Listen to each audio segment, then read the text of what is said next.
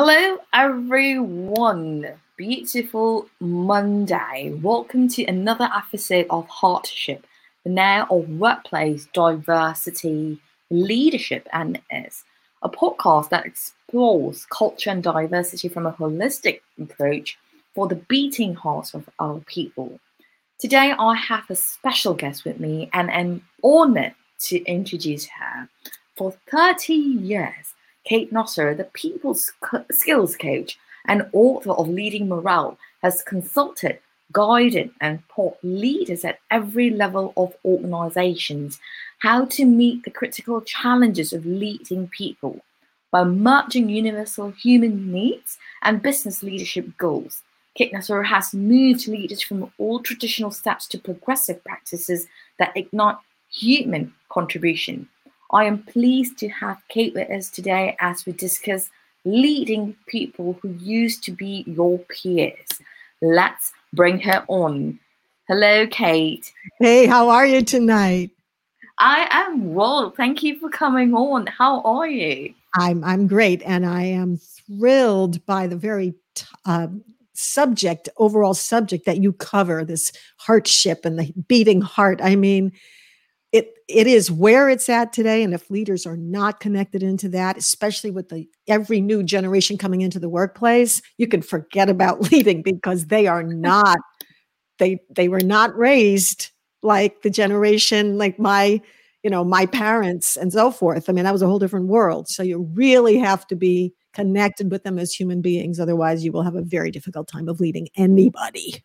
Right. And you brought up a great point, and you talk about during your generation. And that's such a key point that you just mentioned, even starting the conversation.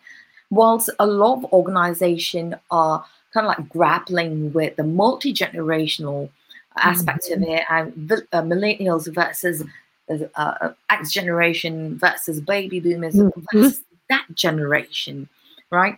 And everyone is kind of like grappling, how do we make everyone happy? But that is one facet of it as well.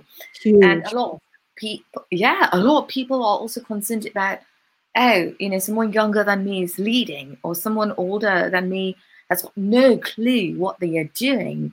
But to what we're going to talk about, this is an ever-changing landscape, especially now. And to your point, you said, especially now, we have seen the paradigm of workplace and leadership shift. We have peers taking on leadership roles as more and more peers have currency, right, in what the workplace is demanding for.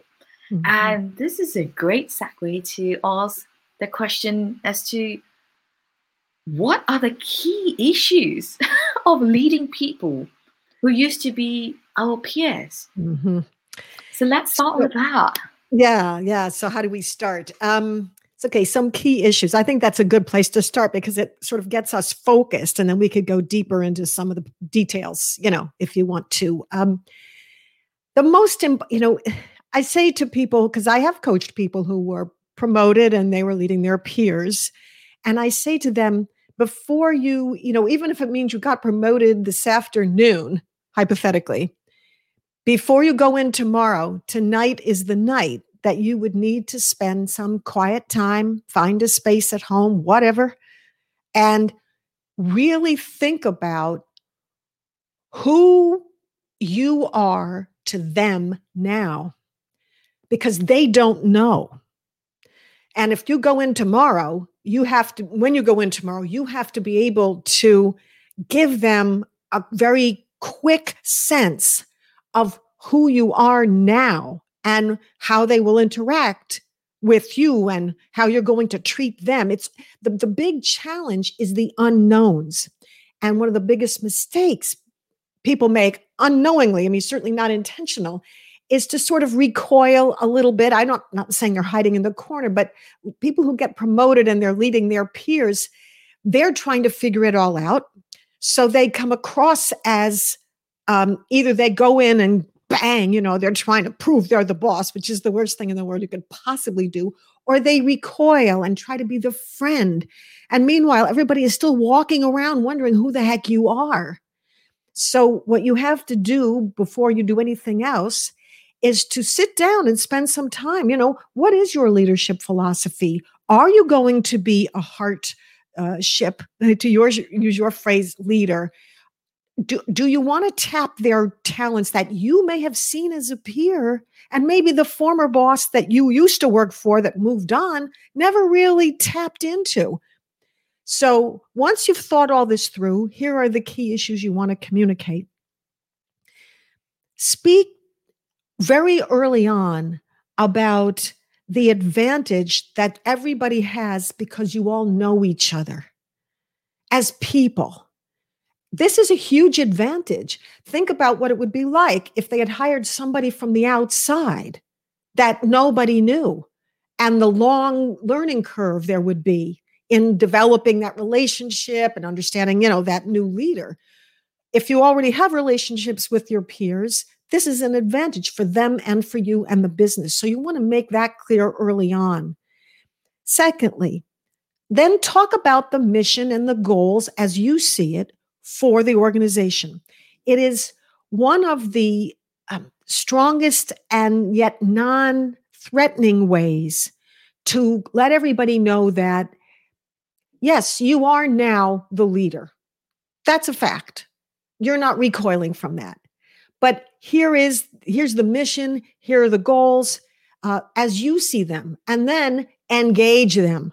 What is it what do they see? What have they been seeing? Just because you were their peer doesn't mean that you know everything they think and everything they're thinking about right now. It's time to engage them and really let them know that you are going to be a very engaging leader. That doesn't mean you're going to abandon them, that they're going to do all the work and you're going to get the credit, But that's extremely important. Then ask them, what is it that they expect of you? It's such a simple thing. You would think that would be the first thing you would ask, but a lot of leaders that get promoted and they're leading their peers don't ever ask that question. And you will be amazed that that's a gold mine. The information you get out of there is a gold mine, because now you're going to have something of a roadmap. If they say things like, well, I hope you still treat us well, or I hope we can still be friends, you're going to know there's that factor in play and how strong a factor that is.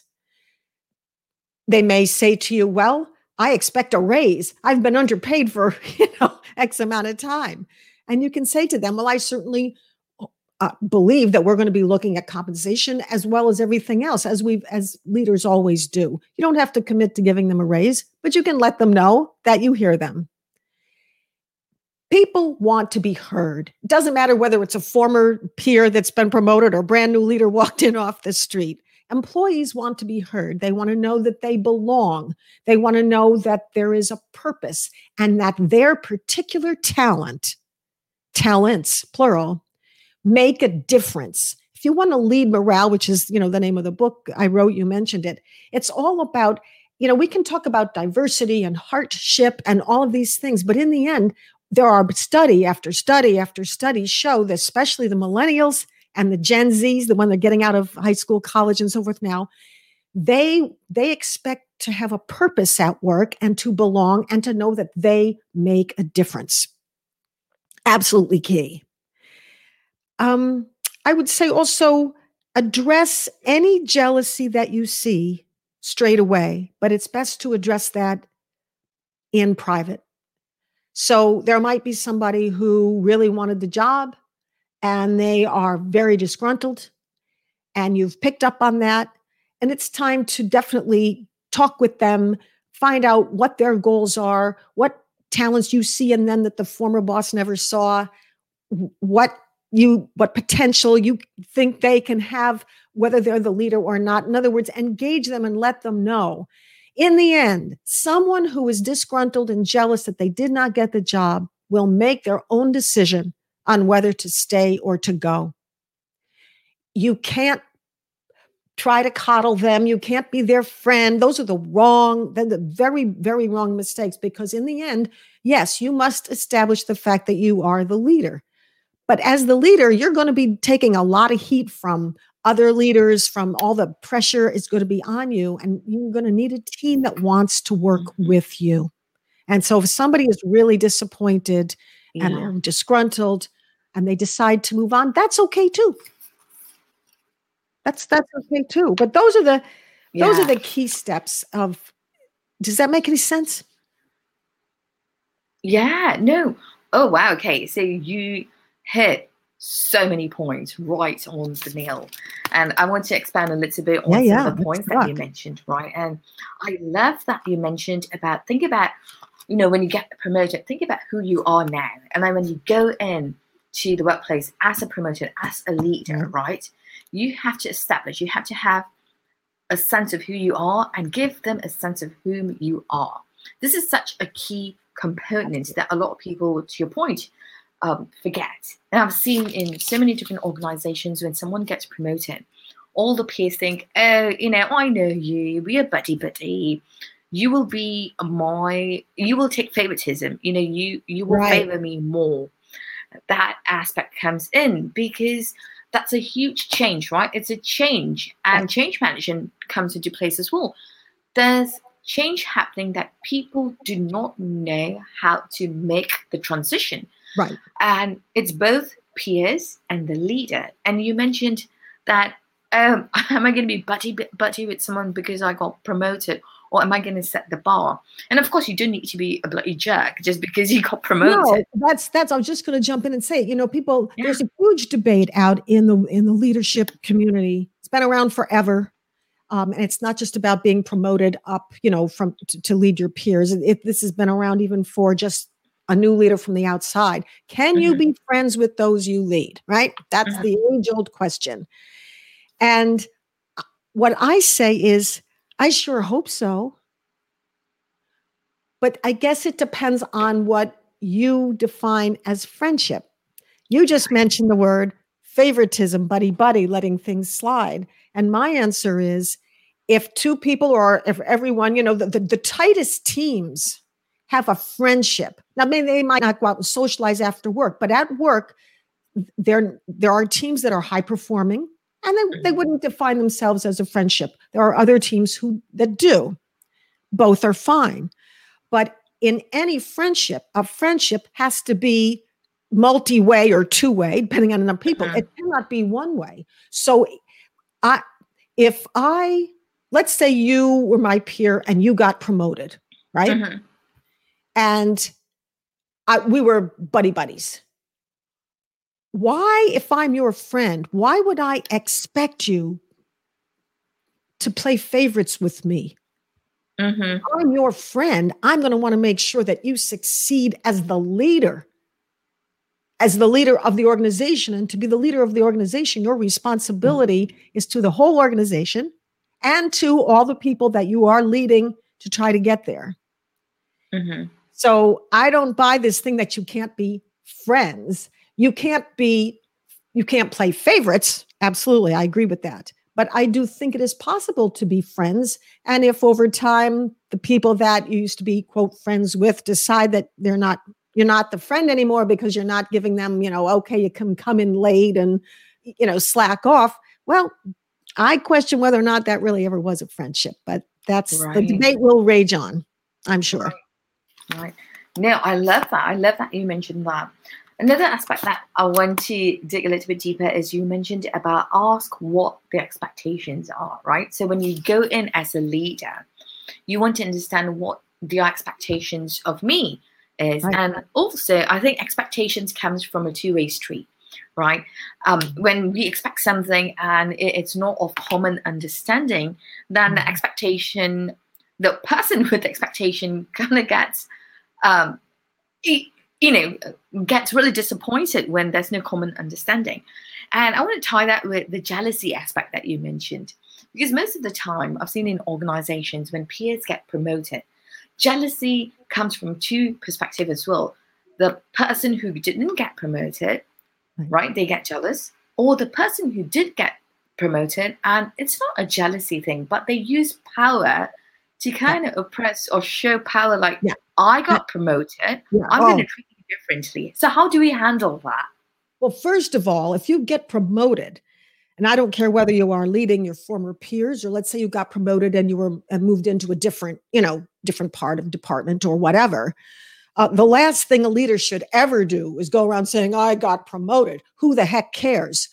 That nobody cares that you got promoted. They care about what you are going to do, how you're going to treat them.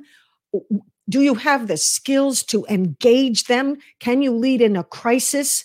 What will you do? There's a million kinds of expectations. And that's why I say, whether you're leading your former peers or you're new to the organization and you're leading or whatever, the most important thing is to know who you are, your philosophy of leadership, what you envision, and then to find out what people expect of you.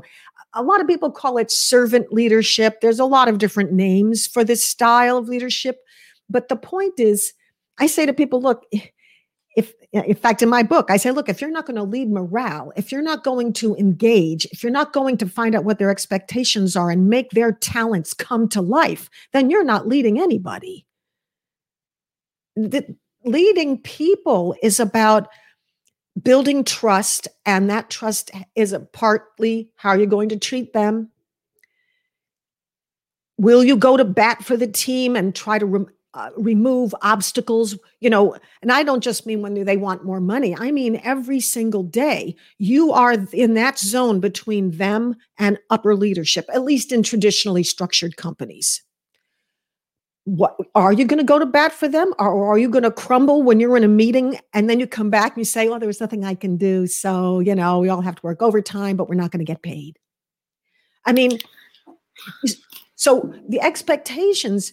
When I got promoted, when I worked in corporate America and I got promoted, it's the first thing I did, because it's like, well, what is it that you need from a leader? That's the question. What do you need from your immediate manager, leader, whatever the title is? And as they started, some will say, be there when I have a question. Be there, when I need help. Some might say, well, I'm a single parent, and I'm, coming to the office has been difficult for me. Of course, now with this plague, everybody's working from home, but back then it wasn't. And, they might say, if there's any way you can arrange for me to work from home, pardon me, 2 or 3 days a week. So what you're going to get are some of this. What is it that really is an obstacle for them? What's getting in the way of their employee experience? What is getting in the way of them being a high performer? What's getting in the way of them achieving the goals? This is the heart of it. And when you let them know that you want to know these things so that you can make magic, ahead of them, so that they're not running into these obstacles, you're telling them that they matter. And that's what people want. They want to know that they matter, that it's not just, here come the workers, and here's the work they do, and here's the paycheck. Paychecks in these younger generations do not motivate high performance. Yes, they want a good paycheck, absolutely, but that alone doesn't do it. They leave companies and go to companies that work to work where there's a social conscience. It's all about this deeper connection. And when you ask them, what is it that you need from a leader? All of that will come out if you're a good listener. Right. No, absolutely. Absolutely. I love that you mentioned leading in a crisis, right? I love that you mentioned that trust, we lead to increase or improve the morale. Trust. Let's talk about trust for a second, right? When you are a new leader, I'm not talking about a leader who comes into the company, but a peer becoming a leader, right? So the way that we establish trust becomes different layers. Trust is like peeling an onion layer after layer until you get to the core. But as a peer, right, as peers, fellow peers, you all have I don't know if it's called water cooler talk, but it's internal talk, and it's behind, let's not speak in front of the manager, let's not speak in front of leadership. Right. And when you become your peers' leader, Yeah. trust level morphs, right? And this is a really crucial point. And again, you are back to square one again, trying to build trust, because you're no longer a peer. Now you're trying to build trust as a leader. Mm-hmm. And how can we build that momentum up? Having that relationship, right? Sometimes we also want to take into consideration sometimes peers like, oh, you got promoted, and that becomes stonewalling happens. Stonewalling happens a lot. So from your expertise, how can a peer who has become a leader, how can they start again in building trust? I love this question. You just mentioned a minute ago, and you're absolutely right, that at least traditionally, and I think even still today, peers, talk by the water cooler or whatever, and not in front of leadership. And so what I say to people that are about to be promoted and they're going to lead their peers, I say to them, first of all, you have an advantage. Again, because you know the kinds of talk that went on at that water cooler. So how can you ask yourself this? How can you set up more frequent conversations, whether it's in a meeting? You might start every meeting, instead of just making meetings these boring status updates. I mean, if you're going to get together for a meeting, whether it's on Zoom or if anybody ever gets back to working face to face after all this, meetings should be a very precious, special hour, half hour, whatever it is, where an engagement goes on, real discussion goes on. And one of the ways to do that is at the beginning of a meeting, certainly always have an agenda, but say to them, we want to get through these issues today. You've all contributed. That's the other thing. Make sure they are contributing to the meeting agendas. Do not send them a meeting agenda. Should in advance, that meeting agenda should be collaborative so that when everybody gets there, they're interested in contributing. But then at the very end of the meeting, make sure you have good time management so that you're not getting derailed on any one topic. Save 5-10 minutes at the end of a meeting for, okay, it's water cooler time. Let's talk about the things that maybe have been on your mind. You haven't come to bring it to the foreground yet. Maybe you've been talking to each other about it. I used to do it. We used to do it. So let's have water cooler moment. And you can call it whatever you want, but there should be, that is also very much a part of the engagement. There have been leaders that were promoted that are leading their peers who did it so well that there was very little withheld from the leader, because most of the time, water cooler talk, as you've mentioned it, is two things. If it's disgruntled, upset, whatever, that's one kind. And the other one is uncertainty. Oh, are we going to be reorganized? Oh, are they going to cut that product line and that'll make my job up? It's all about uncertainty. So you can handle uncertainty by making sure that you always have out front water cooler moments, whether it's on Zoom, whether it's at the 5 or 10 minutes at the end of the meeting. Be creative. Make sure it fits the style of your organization, but it does work. And they'll get to the point where they realize, why are we hiding this from her? Just her, just because they got promoted. They will see that you are very much doing the work of a leader and that you are there for them. That's the most important thing. Oh, I love that answer. I absolutely love that answer. And you touched on two things, right? Coming from a point of disgruntled or uncertainty. Right. And I love how you just dissolved those two portions as to being transparent. Yes. And yet so many people struggle with being transparent. I know.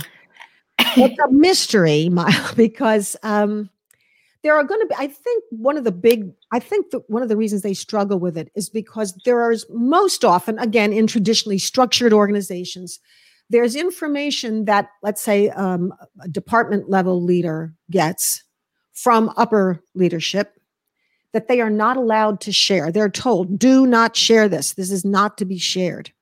So then they go back to their desk and they're like, how do I not share this when I know most likely there's already a lot of water cooler talk about it.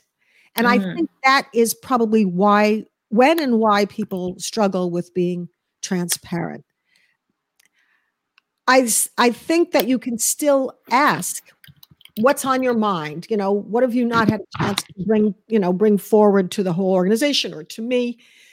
Because they may, if they trust you, as they trust you more and more, they will raise it. And at that point, you can always say to them, I'm not at liberty right now on certain points because it's not been true, totally decided. But as soon as I am at liberty to say it, I will tell you. And they may not be thrilled with that answer, but they will know that you are being straightforward with them. I mean, there's a certain reality of working, and they know it. They know it. If they got promoted, they'd be facing the same thing. Right. That's such a great point. I want to take this time to remind everyone that we are speaking with Kate Nusser today, and the topic we are discussing is leading people who used to be your peers or our peers, and such a timely topic. And we also have comments. Andrea Sanchez from LinkedIn, she mentioned about love the water cooler idea for end of meetings. Yes, this is Hi, Andrea.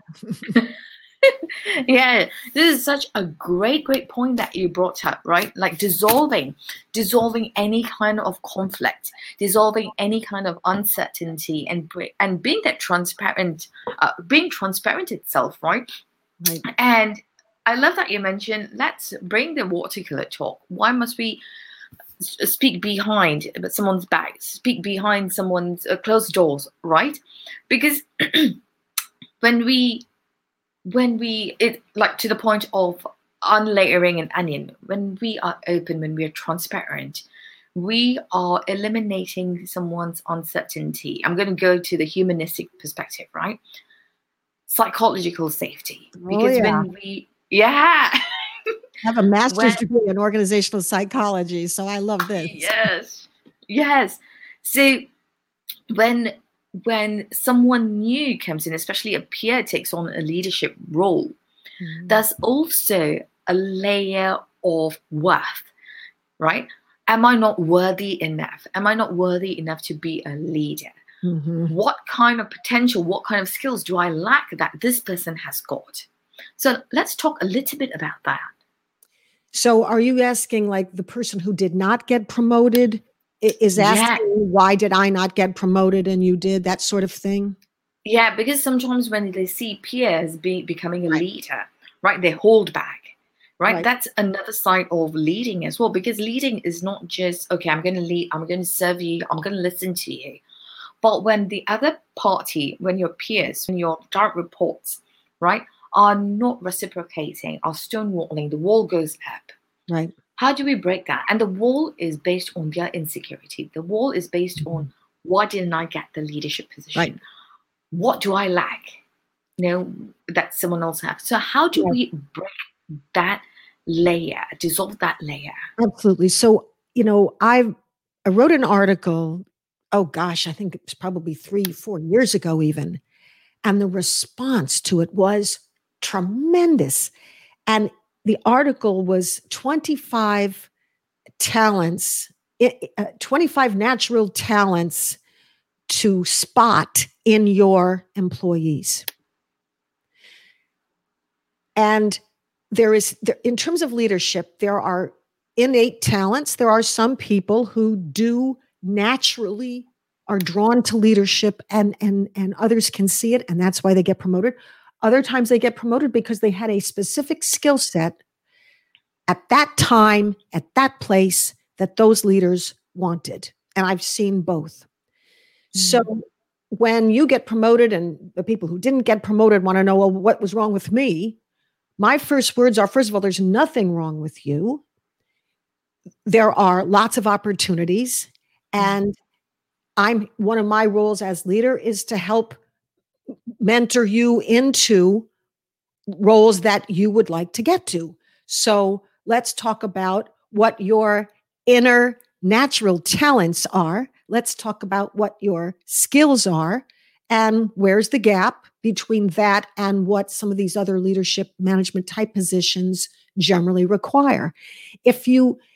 People are always going to have emotion. I always have emotion. There's the emotion. And when you address that in terms of, no, there's nothing wrong with you, nothing.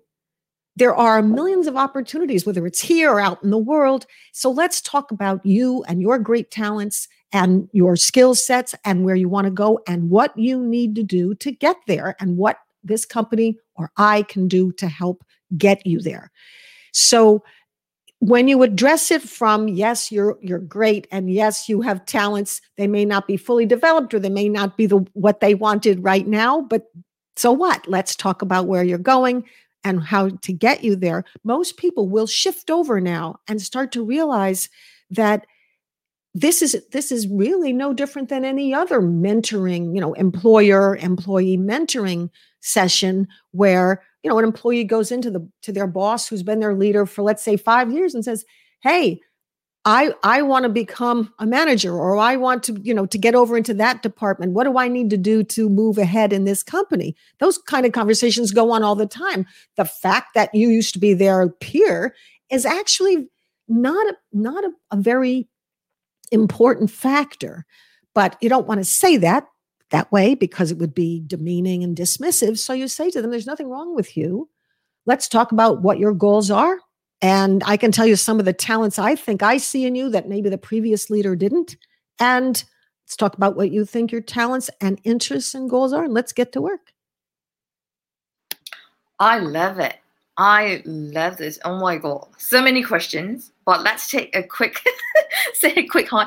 Andrea said hi, Kate. Hi, and we also have Enrique from LinkedIn saying hello.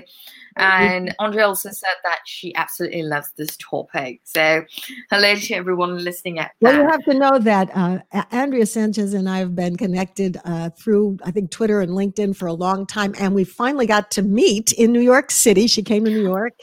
Oh my God, that was absolutely wonderful. And Andrea has a very, very deep commitment to help people find their true center and where they want to go. I mean, she's tremendous. So I'm thrilled that she's listening in tonight because we're of one mind on this. Yes, no, she is fantastic. I had an opportunity to meet her in person as well in New York last year. And Enrique too. Well, we have met virtually. So thank you everyone for tuning in and listening in. Kate, I absolutely loved the point that you just made, right? As a leader, how do we truly find the skills in you, right? And identify what your skills are.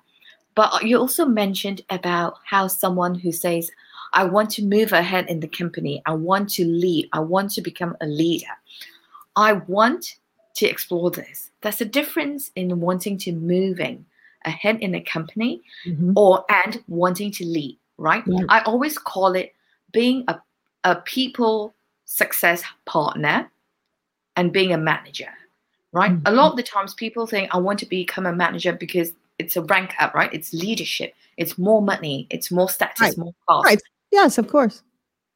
But there's also a difference in becoming a leader, being a people sponsor, people success partner, where you are leading people from the heart for other beating hearts to find their unique skills, to really cultivate, enable them, and push them ahead. There are two differences. So I want to hear from your expertise. How can someone, right, leading, someone who used to be our peer and now is leading, are you leading for the right reasons? Are you moving ahead for the right reasons? And it's so important when we lead, to your point, the Z generation, the millennials, and even some Zennials, some X generation, they want purpose. They don't want all this chaos. They want a good paycheck to sustain their souls. Because when they go to work, they are going to work as whom they are.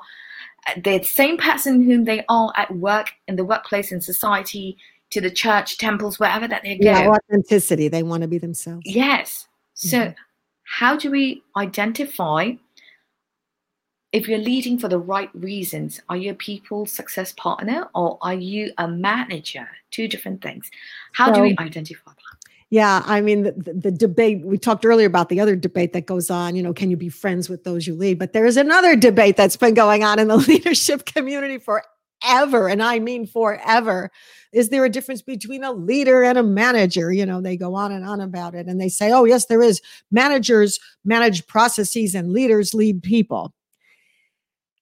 And I say, well, in a traditional, we're going way back now, in very traditional organizations, maybe you could make that distinction, but I want you to picture, get in your mind a picture for a minute of a department, right? There are leaders, you call them people success partners. And then maybe there are these, quote, managers, right? Who are managing processes. Okay. How do the managers who are managing processes interact with people? You can't separate these things completely. Now, someone could have their primary role. Let's say they're a project manager, and project managers are a very specific skill set.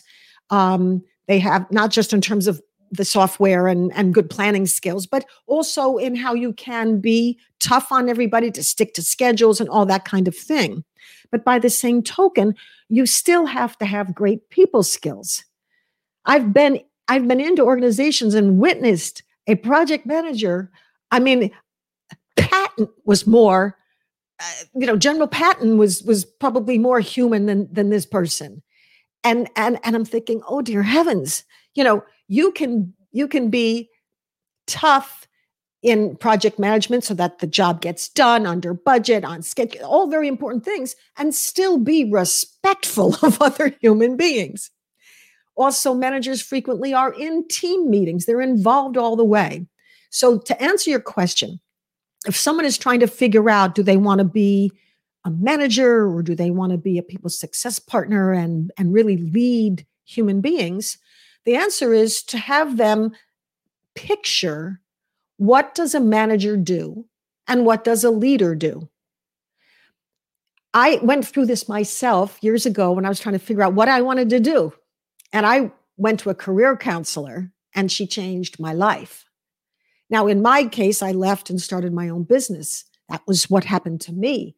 But what we did in those career counseling sessions really had nothing to do with, what job do you want? It had more to do with, who are you? What motivates you? What excites you? What sustains you? Can you picture yourself doing this for 30 years? And so on. And so when anyone says to me, when I coach them, or it could be they come to you if you're their former peer, now leader, or a manager, you can say to them, take some time and first picture what that job you think you want is really like. Very few people ever envision what the job they think they want is really like. I talked to all kinds of consultants. I knew lots of them at the company I was working for. And oddly enough, in hindsight, I always got along better with them than I did the daily routine. So the handwriting was on the wall. I just couldn't see it at the time. But they gave me a very realistic picture of what it was like to be self-employed, what it was like to be a consultant. So by the time I left and started my own business, I had a picture. I had an image. Now, it got clearer and clearer as time went on. But that's step one. If someone says they want to move ahead or they want to be a leader, say to them, good, let's talk specifically. Picture your ideal job or your next job. What is it? What happens in that job? Is there a lot of details and meetings and being in one place? Or is it about inspiring people? Get them to picture it. And then, again, the next step is to have them assess their skills and their talents. Everybody can try something. I've been through more than one career before I started my own business. And it's okay to try and to say, ooh, that's not quite what I thought it would be. I think I'll change on that one. And That's part of the journey. I love coaching people who are at that point where they know they want to change, but they're not sure what they want to change, because what excitement it is Right. to help just kind of guide them. And then they call you up. One day I got an email from somebody who had kind of stopped me in a parking lot after I taught a 2-day class. We came out. It was down south. It was like 98 degrees. It was hot. We were both sweating. We stood there for an hour and talked. And she had wanted to relocate to New Mexico, but she had a Corvette that she was paying off, and she went through all these things. So after an hour, and I was about ready to faint from the heat, I looked at her and I said, okay. I said, here's the question. I said, don't answer it now. I said, go home and ask yourself, what do you want more, the Corvette or New Mexico? I said, once you figure that out, everything will fall into place. It was a year later. I get this email and the name looked vaguely familiar. And I opened it up and it said, hello from New Mexico. Oh, wow. That is fantastic. Wow. So whether you're going to relocate or start your own business or move up in a company or change from the technical track to the human track, that's what we used to call it. Hopefully they're blending now. Every single person has tremendous potential. And in the moment when you get promoted and they didn't, of course they're going to feel like, oh, what's wrong with me? And if they come to you, or at least you hear about it and you kind of bring them in, my professional opinion is that one of your obligations is to let them know there's nothing wrong with you. Nothing. You have tremendous potential. I was what they wanted right now.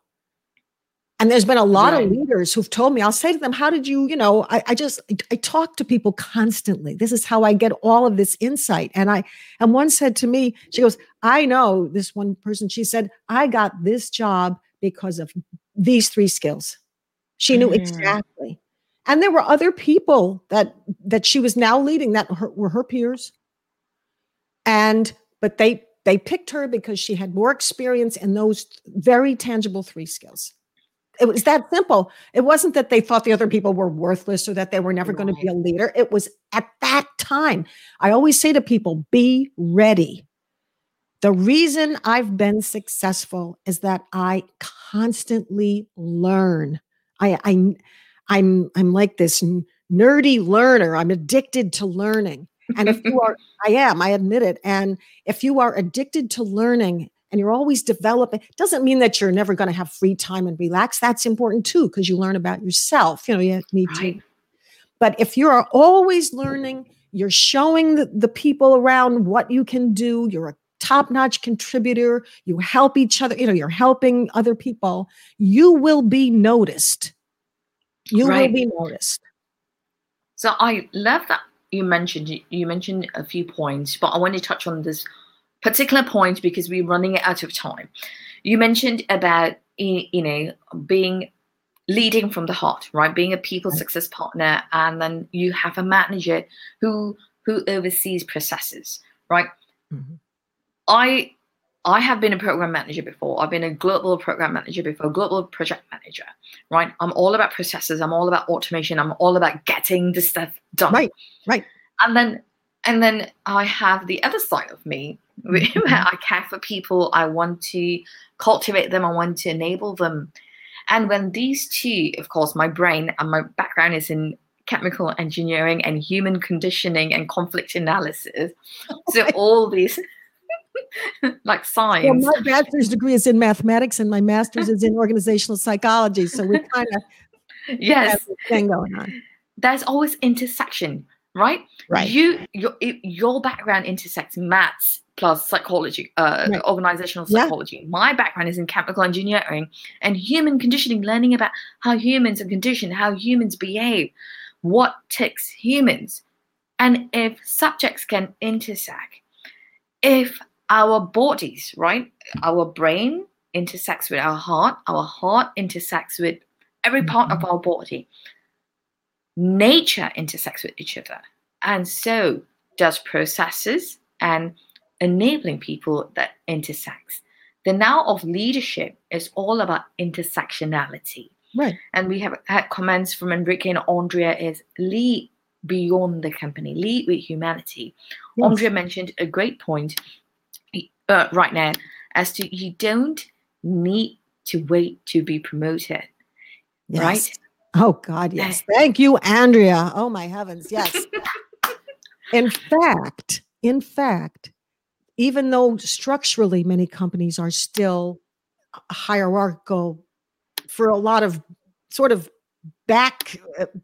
behind the scenes reasons, the trend in, especially like in the high tech companies where the business is the tech and the tech brains are the ones in the end, that are making this happen. You will find that there's all kinds of leadership going on among the peers, among the ranks, whatever the right word is.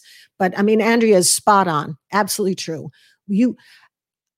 I always say to people, lead before you get the title. Just make sure you don't step on the leader's toes. You know what I mean? It's not about trying to be a leader, but when you step forward and offer to help, when you give suggestions in meetings, this is when you see a crisis developing, and even though you don't have the authority to solve it, you let your leader know, hey, I'm not saying you don't see it, but I see this. Is there anything you want me to do to these are all, show your skills, contribute your talents. Right. Leadership is about stepping forward. Right. Leadership is about stepping forward. And in that you become an influencer, not a arrogant, pompous, whatever. But that is leadership. And there's a lot of organizations where the teams are leading themselves, even though there is a leader and there's still structure there. Yes, absolutely true. Absolutely love this. And again, we are talking about leading people who used to be your peers. And I know that we are out of time, Kate, but before we go, what 3 tips do you have for viewers and listeners out there, for when they lead people who used to be our peers or our peers? What 3 short tips do you have so they can take away and implement in the future? Well, I have one tip that I have to get out because it's so critical, and yet most people don't think about it. And that is, if you're not yet promoted into being the leader of your peers. So in other words, peers out there, every employee that's on a team, you go to work, you've got peers, you have coworkers. Develop great relationships with those people. Because whether you become their leader at some point or not, all of this that we've been talking about in this session, it all has to do with how you treat other people. And so if you develop good relationships, show respect, build the trust, honor your commitments, be accountable, have their backs, all of these things. So that's tip number 1. And if you just got promoted and you're leading your peers and you didn't have good relationships with them, then point number 2 is it's time to reset. It's time to reset. Your hill is going to be higher to climb, if you didn't have good relationships with them, but you can be honest with them. You can say, look, I realize that we haven't been the tightest, together here before, but we are a team, and I'm going to correct any mistakes that I've made, and I'm here to listen, and I'm here to take the heat from above and keep that heat from burning you, and so forth. So make sure that you're starting out with a commitment to having good relationships with. That doesn't mean favoritism. It means good, solid relationships. Number 2, you've listened to this tonight, this wonderful podcast that Mila has of Heartship. And number 2 is to make sure that you do it right the first time. Now, nobody's perfect. I certainly wasn't the first time I got promoted, but I can tell you now, after so many years of consulting and coaching and everything, that everything we talked about at the beginning of the podcast. So when you listen to this, go back, listen to the beginning again, make sure you think about what it is, what is your philosophy of leadership and who you are to them and what they expect of you. You've got to think that through and then get in there and get those discussions going very quickly. And lastly, my gosh, make sure that you are giving more recognition and appreciation on a daily basis. That is the other element that showed up in a lot of the research I did when I was writing my book, Leading Morale. There are some people out there that think that's fake and you shouldn't be telling people how good they are. Well, the bottom line is if you do it generically, it sounds fake. But when someone accomplishes a goal ahead of time, when someone has put in extra work, when someone spotted a risk that you didn't spot, all of those things deserve that was great. Thank you for doing that. Those things make a difference, and it does matter in terms of leading morale. So be prepared, know who you are and what they expect, get their expectations, and then make sure that you are mentoring them and giving them recognition and appreciation quite frequently. I love that. And it doesn't cost anything to give recognition. Nothing. And you can research, just Google research and you'll see the studies out there. Of course, yeah. Oh, well, I don't need recognition. I just need a good paycheck. Well, of course, everyone needs a good paycheck. But when somebody says to me they don't need any recognition, I am very, very skeptical, because it could be that they don't want that in front of other people. There are introverts, there's all kinds of differences of personalities. That's fine. But every single human being I have ever met in my corporate work and my 30 years of doing this business of, coaching and training, customer service, leadership, teamwork, everything, I've never met a single person that didn't want some positive feedback for things they did well. I mean, come on, you're human. Right. Even there's science, there's research, proven research that babies who are not conditioned yet, right? Even when you clap and say good job or good work, they get happy. Yeah. It's a human thing. Totally. Everyone yearns to be wanted. Everyone wants recognition. Yep. So thank you again for being here. And thank you. This was a wonderful opportunity. No, I love having you. I would love to come back sometime and talk about the generational differences. I think that would be a great talk. It was right on my mind. So I'm so having you back. So where can listeners and viewers find you, Kate? Yes. So, of course, on Twitter, I'm at Kate Nasser.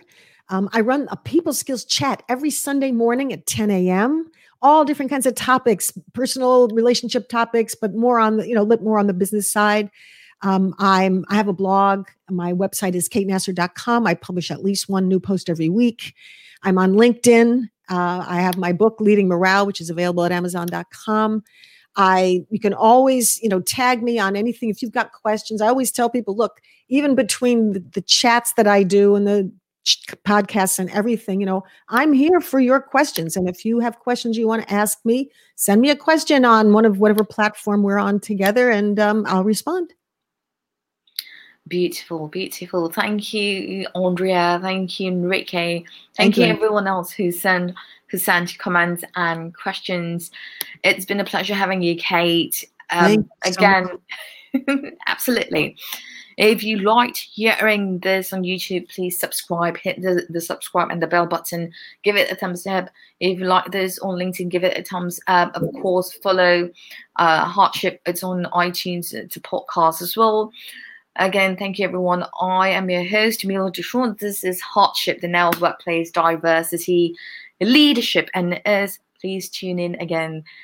Till next time, have a great, great week ahead. Again, lead from the heart for other beating hearts, because we are all humans. Thank you, and I'll see you all soon.